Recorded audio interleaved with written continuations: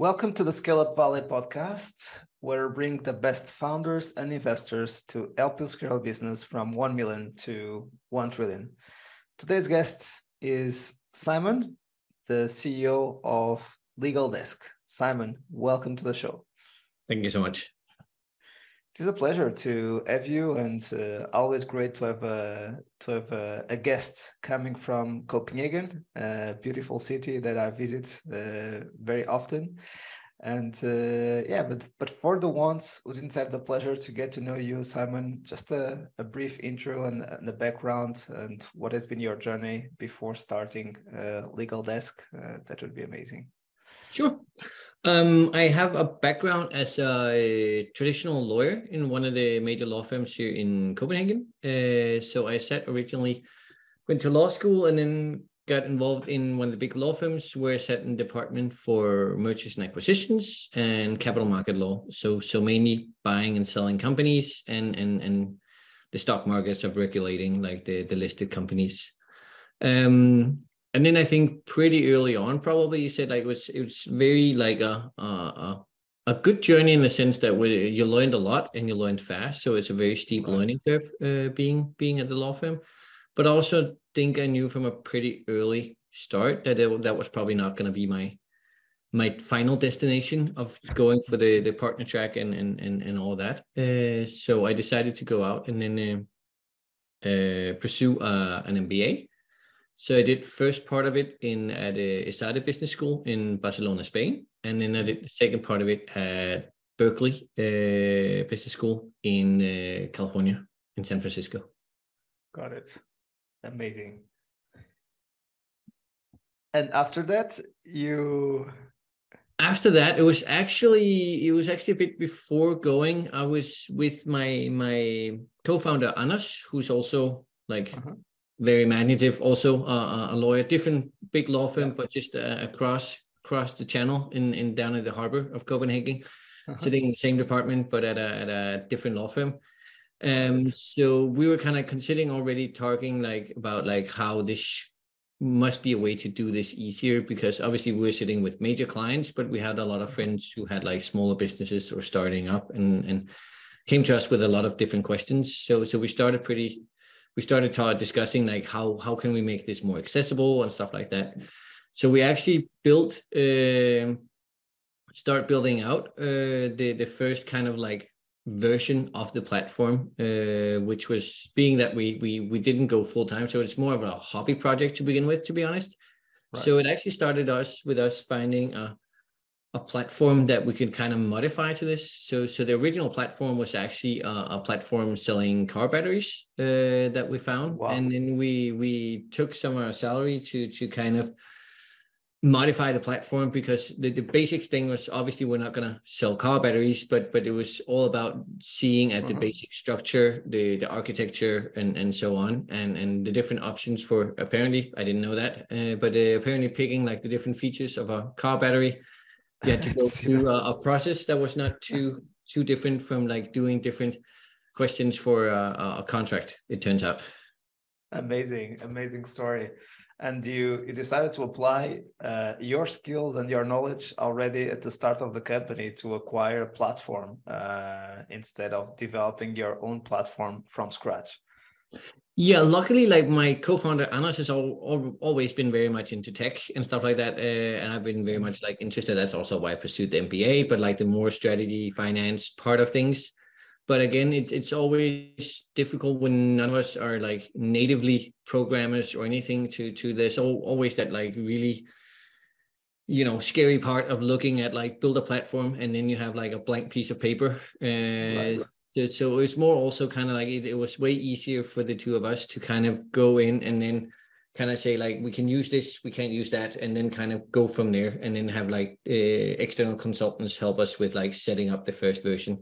Also because there's like some basic theses that hasn't been validated. We were out, this is again when is this? This is in 15 or something like that, 14, 15. So LegalTech wasn't really a known like concept by then. So there's some basic concepts and thesis, like could you build it? One, and two, would people actually buy it?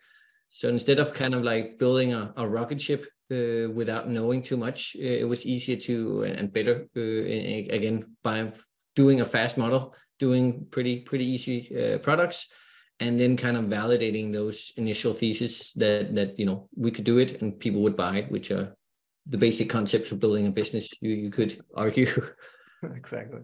So at that time you didn't raise any funds, so you were just investing your own money on that technology to start the company. So you decided after MBA to start the company together, correct? Actually, it was just before we launched it, the day after I had my last day at the law firm. Okay. So it was actually running consecutively with me doing my MBA, and while I was in Spain and moved to San Francisco, then Anas, my co-founder, was actually he was on secondment to the European Court of Patents. So we kind of moving around the world while I try to figure this thing out. Wow. Remote first. Yeah, it was a hectic time, but it was a fun experience in the sense also doing an MBA with a very newly started business. I mean, you had I'm not gonna lie, I had a lot of oddly specific questions to the finance and accounting professors just during the time where we had to submit our annual report and stuff like that. So it was a good way to kind of combine those things. But then it was also we obviously I didn't make any money while studying for the MBA, so we kind of spent some money from the salary when we were lawyers, but then we had to be bootstrapped because there was no money, and for me no salary either. So we had a operating profit the first month. I think it was roughly about 12 Danish crowns, which is equivalent to $1.50. So it was not something to get rich off, but it was it's a good learning in the sense that you really know how to navigate and manage your ad spend and your ROAS and all these things when you don't have money. Because if we spend more than we had, then there was no marketing budget for next month. So it was quite easy in that way. And what I will add now is kind of the last stage or the last chapter is you raised the Series A last year. So now we need to tell the story in between, right? So yeah, how did you start? Kind of, you decided to leave the law firm to start the company, buy the car batteries platform, start the MBA. Your co-founder as well, and then what has been that journey since 2014 until now? Well, I finished my MBA, and then it was always a bit of then there's a lot of recruitment going on. So it's also figuring out what do you want to do. You talk to a lot of recruiters once you graduate, but I took the choice of I wanted to, which again was a company that been formed, but revenues were not impressive in any sort of way. So, and our profits were not really covering costs, and there's no salary and stuff like that. But I decided to go back and then kind of focus on the company. So it's basically me in my living room to begin with. But then pretty fast on, we were actually it's probably one of the worst kind of how to raise fund stories, but it was actually because we didn't really consider raising funds, and then luckily there's a startup event in Copenhagen where there's quite a lot of big events for startups, and they offered free food and free beer, which is always very, very attractive to when you're early stage a startup founder with no money. And I had some friends working in one of my childhood friends worked at a VC fund. So by accident, having a few beers, I started talking to one of the partners from the VC fund, and he started saying it sounds like a really good idea. And I pretty much did a non-pitch in a sense of saying, yeah, but funding's probably not for us and stuff like that.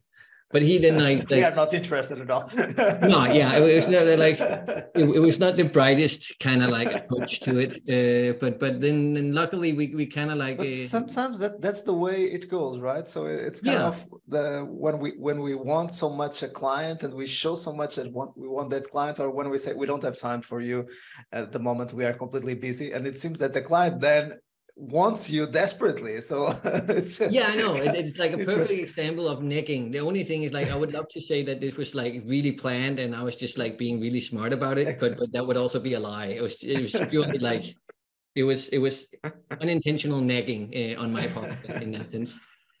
but it worked out in the sense that like they convinced us to come in and have a meeting. And we didn't go out like they had like these in Denmark. There's some of these like loans where then you have to match up, but it was a really important and crucial meeting for us in our journey, in the sense that it kind of like it being a lawyer, but I think also the personality type that both me and my co-founder are. We are not like, the people who are kind of going, this is going to be a billion dollar business right off the bat. So it was a pretty important kind of like kick in the behind from them, saying like you should be more ambitious. And then we actually got like what is that, roughly close to 100,000 US dollars.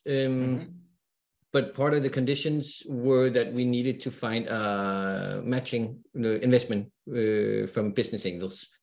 So that kind of like was the catalyst for us to start this whole thing that for no apparent reason we thought was never a thing for us. So we went out, and then luckily we found quite a bit of business angel investors, and then that was kind of like the ramp up to there. And then from there it went pretty fast with us going full time, getting our first employees, and then kind of scaling up. Then we had investment for some of the big accounting firms investing into us. And then, as you mentioned, like then we reached last year in May, we raised roughly about, roughly around 3 million euros in our A round. And we are now, 46, I think, people at the office. Wow. and operating in Denmark, Sweden, and just launched in Norway. So sometimes it's good that someone else can give you a kick when you need it. Great story. And when was it? So you have been in the MBA 2014, 2015. You started the company a little bit before that. And when did you have that first event? In 2016, 2017? Do you remember? That was in 15, just around still like in this 15. 15. Okay. So great story, and from then onwards, you also raised in terms of, so you raised that angel rounds, and then seed, and now Series A, or you also had another rounds in between? Well, we had from the initial round, just like we had the round from seed, and then a couple of business angels came in. Then we had like a small bridge round, and then we went into our seed round, which was led by PwC, the accounting firm. Wow. And then we kind of like, then we had like the whole COVID experience and going through that. But then we kind of like went into the A round in 2022 in May, where we raised like the roughly 3 million euros. Right. But something interesting that I might see that some investors might have asked is, you are two lawyers, so there was no kind of technical co-founder. Did you have any challenges on that in order to raise funds, or? Sure. I mean, also like just being lawyers, we're not like the typical founders. I mean, if we're engineers or we were graduates from business school or something like that, people will probably be a bit more relaxed about it. But I think we're kind of odd lawyers in the sense that we both became lawyers, but we're not really. I mean, we also Anas really like went into the tech, and we kind of like found a way to build the team. Right. Because pretty early on, obviously we couldn't code, but it was like also, and again, like the whole bootstrapping approach to it will teach you a lot of, I think, very useful things. Yeah. So we actually had like a guy that's now our head of development, but pretty early on was as a consultant, and then he helped us. But again, we had to build an open backend because we couldn't afford having developers build all our products. Yeah. So it's more of a, how can we build a system so we can build our own products? So we shouldn't be having like that cost. So obviously there were some concerns, especially about the if you're building a tech company and you have two lawyers and no technical person. And the good news is that you took the MBA and you got an understanding of business, also the kind of work that you were doing in M&A. You also get to know a lot about business and how to do valuations and so on. But then it was kind of the technical arm that VCs want to see as well, because the business background, even not being business, coming from a business background, you got that knowledge, right? So in that sense, it is possible to get. Then the technical side, it's a little bit more difficult to get there, but I see that you were also very curious and passionate about it, and you were able to find that knowledge that you needed in order to keep moving forward. And maybe that's the way you guys have convinced the investors that you were the right team at that time, right? Definitely. And I mean, I think also because it's a lot about also finding how to, how do you approach things, so they can also see, again, the scary part is always when you have a product founder, right? If we're both really into law and like only talked about like how law function, but having that also, I mean, I think it's very imperative when you do pitching as well that you have a broad sense of approach. Like if you have like a pitch slide and 80% of the pitch is only about like the product or the problem and stuff like that, and you don't have like how are we gonna go to market, like what are the unit economics, what is the market of like the size of the market. So there's a lot of these things where obviously you also have a possibility to kind of show that you might not fit in that just square that you by title might look like you be very limited in that sense. But then it's also about obviously getting those competencies that you're missing. So quite early on, we had like this guy who's still now the head of development, but again finding those resources. But again, also being a bootstrap company, it's also what's possible, because it always say like you should hire everything you need and get those in, which is obviously correct. But there's also the how much money do you have to offer. So I mean, it's always a struggle to find that practical approach where you get all the competence you need, but you still have a bit of company left and money to actually work the company. Right. And as you said, you have now 46 people, which is a very significant size of the company already, with operations both in Denmark and Sweden, and opening Norway. And even the numbers that you just shared about the amount you raised for Series A, the 3 million, shows that you have been very capital efficient in your growth. So almost even raising capital, you have almost a bootstrapping mindset while you were building the company.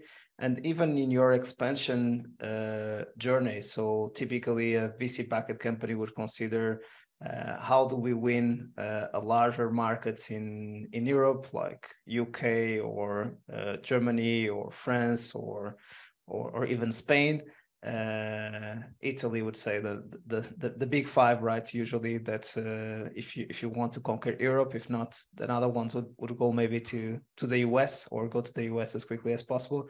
You guys are going through a different strategy. You are trying to become at least from the markets you are telling me, a Nordics leader or Scandinavian leader in the region in LegalTech, right?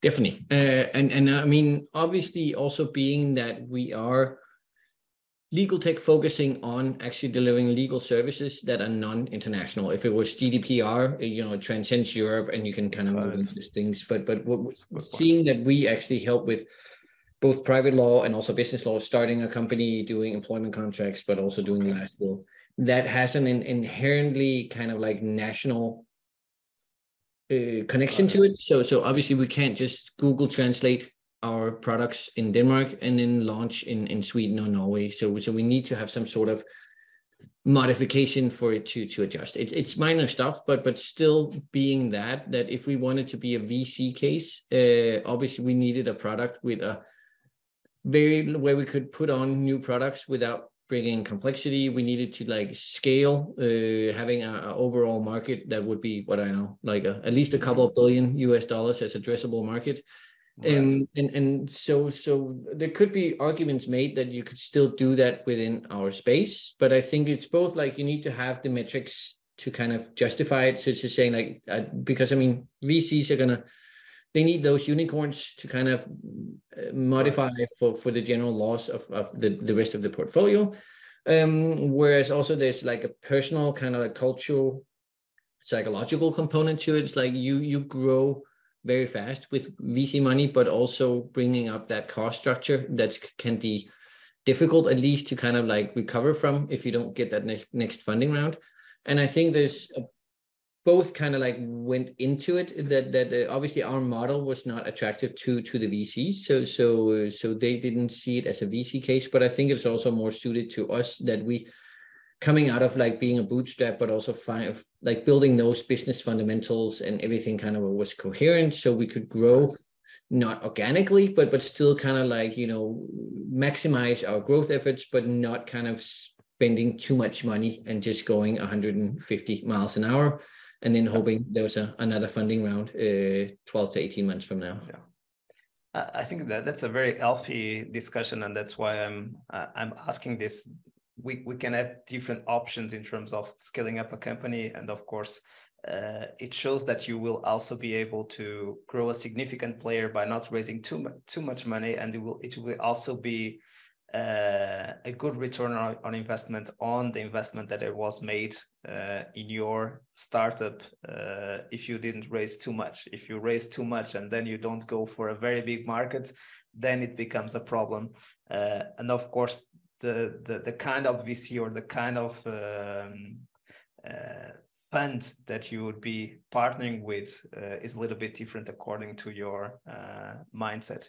So I see that there was kind of twofold. First, your mindset, you wanted much more to have a more sustainable venture as you were scaling up. And second, the way you saw the market going from market to market, you didn't see too much a big opportunity to really make this super scalable and go to a big market, right? Sure. And there's also just like the timing in it, because a lot of it when you're building new stuff, and obviously can be done, and a lot of VC-backed companies are doing, but also having the time to kind of see what works and what doesn't work. So I think it was obviously like the VCs, and I think there was it was a good learning experience for us also for having those discussions internally, but having meeting with a lot of VC funds. Right. And I mean, them also being like, well, if this needs to be attractive for us, we need X, Y, Z. And then kind of like having that internal discussion, like, can we and will we kind of like do that? Because also with the dilution, I mean, you're going to be diluted faster, but the risk also increases. And again, the return both for the investors, one is the VC fund or the alternative kind of like portfolio investors you take in, but also you yourself as a founder with like, I mean, once you've stepped on that kind of VC track, you're on the train, and you know, it's very difficult for you to kind of like, you kind of take, if not completely, but at least you could argue, depending on the fund and where you are in the world and how aggressive the funds are, but you're somewhat getting on the train and not sitting in the driver's seat to some extent, at least. Exactly. And something interesting that you said, PwC being an investor, it's much more a strategic investor than a pure financial VC, which shows already kind of direction that you guys are going on, that you guys believe is the right fit for you, and vice versa, right? So yeah, definitely. And like point. All of them have like, you know, benefits and risks. So it's not like I'm arguing that, you know, if you go the other way, there's no risk, because again, like having an industrial investor creates value and certain opportunities, but it also creates like you kind of close certain other doors. So I mean, there's that whole gamble. So again, and also I'm definitely not arguing that VC is a bad track to take. I think it's just important to look at like your business fundamentals, but also what kind of journey are you on? Because there's also like a lot of hype in the media and stuff like that. It's very much focused on you have to be funded, whereas you have like, you know, pretty impressive other cases that have little or no funding, but more limited funding. And again, it's all about putting the money in the company. You rarely kind of do that comparison and see what came out of the company. So there's kind of like that dichotomy that's kind of, you know, you have to, it's like with, when you forecast something and they say like, we believe it's going to be like this great, and that's why we give you this much money, like how did it actually end up? Because it's rare that you hear if it doesn't work out. Right. Maybe just giving one step back to get better the context. So if you could walk us through a little bit more, what is your ideal customer profile, what the product does at LegalTech? I think it will be also helpful for the audience to relate better to our conversation, right? Sure. We have a very kind of like stringent focus on the bottom of the market, because that's where we see the value, but also the potential for an automated platform. LegalTech obviously is like a umbrella term that can be, a lot of stuff can be fitted into it. And there's also like, when do you offer automated services? When do you offer tech assisted consultancy services? Some of the big ones that unfortunately went belly up in the US, but like Atrium and those where you kind of build the software, but you still have consultants working. We did like a pretty decisive focus on, say, we want to do automation only, because we think that both in terms of having that like internal conflict of interest, if we hire, that we see some competitors where you also have, you have the lawyers internally, you do a two-sided platform, but also people where you hire the consultants internally. There can at least be in our field, if you have competing services where you have consultancy with a higher price tag on them, and then automation services. Obviously, if they are in conflict, I'm having the expenses and the headcount cost anyway. So I'm trying to move people over to kind of like cover my employee cost. So we did like, there's a lot of, and then we will focus less on actually the automation part.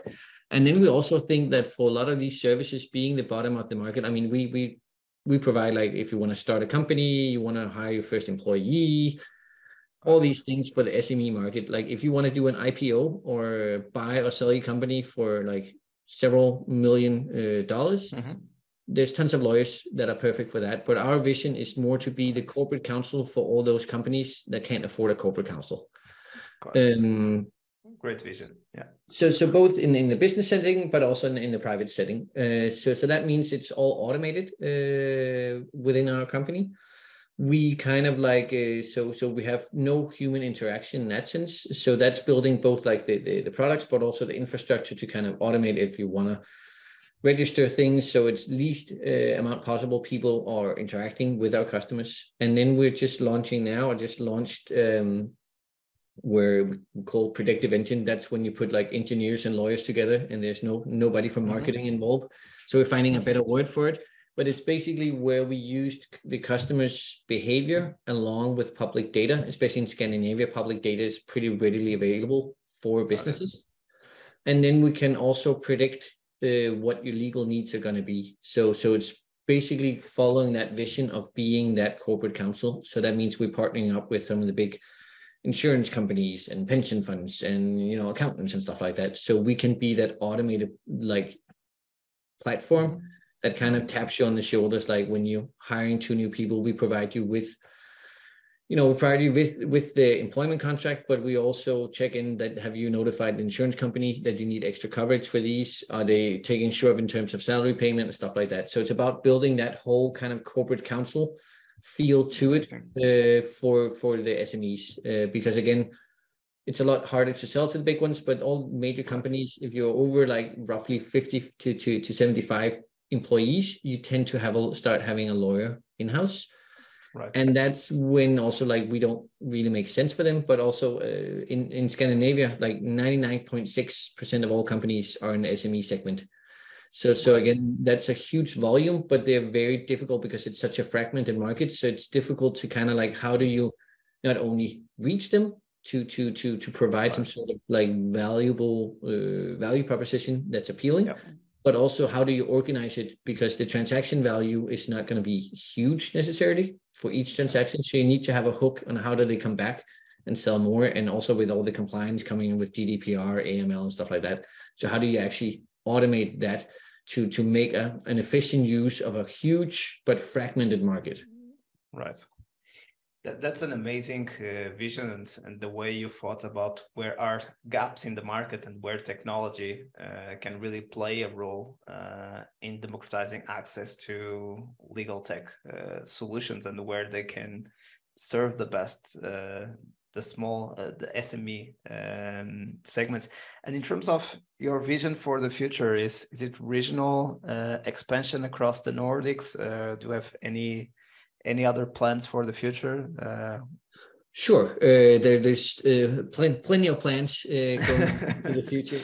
I mean, right now we're still pretty new. We're more or less like the dominant player in Denmark. We're the biggest like creator of companies in Denmark and stuff like that. We roughly have like 1/5 to 1/4 of the market in certain segments of our products. So Sweden is still somewhat new, and Norway is very new. So the focus is on also like growing and scaling the business is obviously very difficult. It brings a lot of new complexity both to the organization, but also how you work and all these things. So right now, again, not being a VC funded company, the focus for us is kind of going like, how do we maintain our growth in Denmark and be even more consolidated as the market leader within our different product segments, but then also getting a firm grip of the new markets. And then it might be that we're moving into a fourth market, but again, we rather want to make sure that like the whole scaling expansion, also learning what works, what doesn't work, both externally in terms of the different markets, they might act differently, but also our organization. So there's like kind of like the next year or two, focus is on actually, you know, grasping those new markets, the complexity, and then we look at that because then we also probably going to have a more fine-tuned playbook to go into to the fourth market. But it takes time to also kind of make the mistakes you need to make, but also like document the successes you have and then kind of fine-tune that playbook to go into the new market. I find it, your plan sounds amazing to me, but I find it interesting that you don't consider yourself a VC packet business, even if you have raised funds, which shows the bootstrapping mindset that you have in your mind. And something that we also discussed when we prepared this episode, that it's a pity that we don't have more funding options. So we need to go for a loan, which is not the ideal way to start and scale a company in this category, or we need to go really big or go on with the VC approach. So there is a lack of, for instance, capital markets or a growth stock exchange that would create another options to grow companies or to fund the growth of companies. What are your thoughts about it? I know that you have your own thoughts about it. Sure. And again, like, I think I totally agree. I mean, my belief is that, I mean, I totally get the VC market. So again, but right now we have the VC market that's been booming and again, going for unicorns. Then you have like the business angels that will kind of do, but we have that's more early stage pre-seed. But then we have this gap in the middle where people like us, for instance, won't fit into the VC, but you can still kind of give a pretty interesting business, right? Yeah, and again, like it's the whole risk and return, right? There's just like in Wall Street Journal, a Harvard professor went out and saying I think it was last year they did a survey that 75% of the VC backed companies in the US, and those are scale ups, so they're later stage where risk should be somewhat lower than if you're like more pre-seed. 75% of them don't give money back. And of that segment, 30 to 40% lose more or less all their money on it. So obviously it's a different portfolio profile, exactly. Where you need a lot higher. You need those unicorns to make up for those losses. That makes sense. Yeah. But again, there's also when people talk about the mid-market, and again, I think there's kind of like three different stakeholders that's kind of important in that sense. If you look at the mid-market, there's like this for the founders. I mean, obviously, the thing that either you're a unicorn or you just grow organically, that's the only two options, is not really true. Right. I mean, there's a lot of things where you have a solid business, but you need working capital to expand or develop new product portfolio. So whatever the case may be, but there's definitely need for founders to both grow their business, but also do it in a manner that's not a VC track in that sense, but also you create that return. Then there's for the investors where you can also definitely argue that you might not get a 10, 20, 30, 40x exit. But again, the risk is also accordingly so much lower, because if you're already proven that you can be profitable or whatever, and you kind of put that into your plan also, because it's also about like, what is the exit plan when you invest? Is that to do, again, like, I think that was from 16, but I think it's 53% of all the tech exits, they were less than $50 million US. Right. And that was before COVID and 2021, where we had a huge spike. But also it still kind of comes into when you see a lot of the data, like who are you exiting to and what is your exit strategy? Is it an IPO? Yeah. Or is it an industrial acquisition? And you know that most likely you're being acquired by an industrial player at roughly around or below 50 million US dollars. So then it's about if that's what you're going for, because that's too small for the VC market, traditionally speaking. But if you want to go for that, then it makes sense because you're going to have a wider portfolio, because few of them are going to be going belly up, because there's might be a slower growth, but you're going to have like a lower risk, but also lower exit multiple.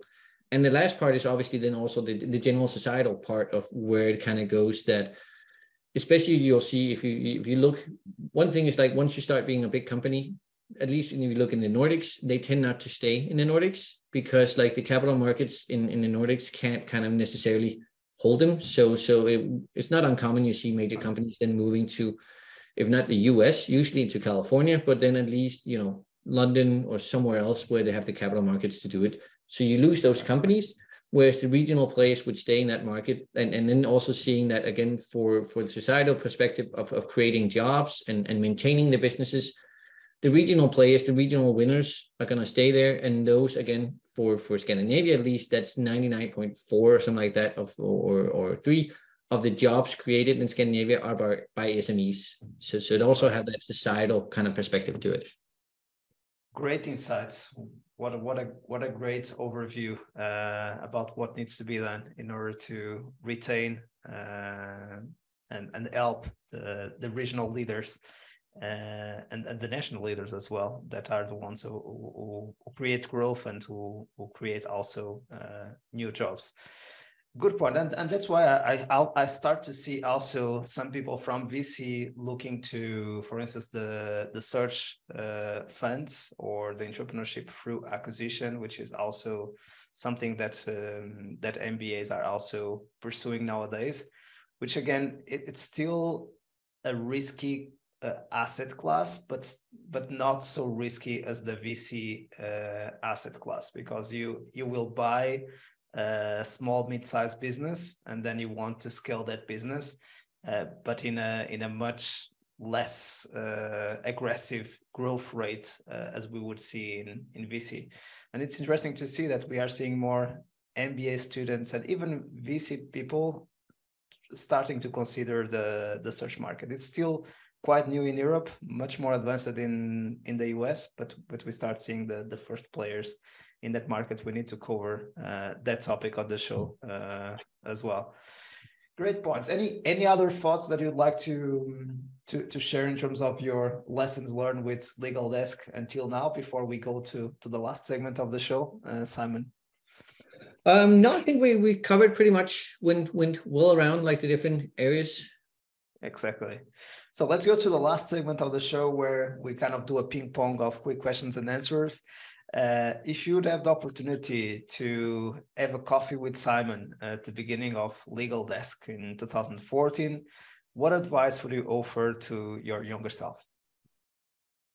It's a good question. I think I'll have a ton of practical insights to give to myself of all the mistakes you made along the way. But I think overall, probably it would be also just to, I think at least I have, which I think is also pretty common, that you're kind of going like that next milestone. So you keep going, like everything will change after that next inflection point, whether that be a funding round or a certain revenue target and stuff like that. So also just to kind of remember to enjoy the journey, because you have a tendency, one, to be extremely naive in the sense that everything will change once we reach that next stage and all will be perfect and bliss to some extent, and then the new problems arise, but also seeing that it's part of the journey, and that's why how you learn, and usually, unfortunately, the way you learn the best is through obstacles and challenges, whereas successes also have a learning value, but not to the same extent as when something goes wrong. And next year it will be 10 years of this journey, which is quite amazing. So I'm just doing 10 years I just did 10 years last January. of starting ScaleUp Valley. So a lot to tell to your younger selves, right? Yeah. So what are you the most proud of on your journey so far, Simon? That's a good question also. I mean, there's obviously like building the whole kind of company when you see it from a business perspective, but I think actually it's more of seeing the, like, if you look internally at the company, because obviously you cannot grow the company, especially if you're doing it the way we're doing it, without having good fundamentals, business fundamentals.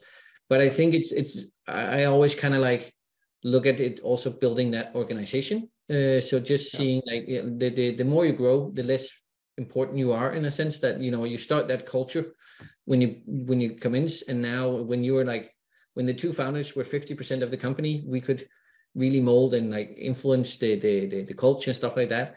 And now we're, I don't know, but we're probably less than 5% of the company. So obviously how we behave and stuff like that has a signal value, but there's a lot of stuff going on we don't know, and how the whole culture moves.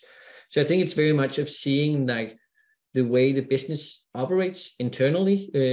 And that's mainly talking about the people, the organization, both in a professional manner, but also as a workplace, in terms of like the work culture and like the collaboration and the ideas of like, we have a very strict focus on saying like, we want to base it on merit and not on like, you know, what title you have. So it's also seeing everyone contribute, from like very senior people to students, coming up with ideas for like small improvements here and there. I think it's probably one of the biggest parts. Love it. Worst advice ever received? It's been a few, but no, but I think it was actually when talking to, especially in the early days when we talked to investors and business angels, there's a lot of like interesting people coming forward, but also some bigger ones and more known ones in Denmark. But there's also one that we kind of pitched this whole thing of how to automate legal, and how it would change how legal services would be consumed and distributed and stuff like that. And then one of like the main advices to this pretty big business angel offered like, we could also like do like a traffic light on the website, and then we could sell like, you know, services on an hourly basis, and then hire consultants. So he was basically trying to pivot us back to being a law firm, just with like somehow integrating traffic lights on our website, which I never really understood. But yeah, that's probably like at least if not a stupid advice, then a pretty significant misalignment on vision for the company. Great one. And finally, the resources. Your favorite book, business or non-business? I think that's also changing quite a lot over the journey. So it's difficult to kind of pin one down, because again, like your challenges and the stuff you need to become better at, it's a lot, obviously, all the time, but it also changes the focus from like, how does marketing or finance work, to how to become a better leader, how do I build strategies and stuff like that. So it changes, but I think probably like one of the fundamentals from a pretty early start is Eric Rice with the Lean Startup. It's not very original, but I've always been very big fan of like the whole approaching business more as a natural science than you know, having gone to business school and then having gut feelings, but kind of build those, what are the theses, what are we testing, what works, what doesn't work, and stuff like that. Exactly. Favorite movie or series?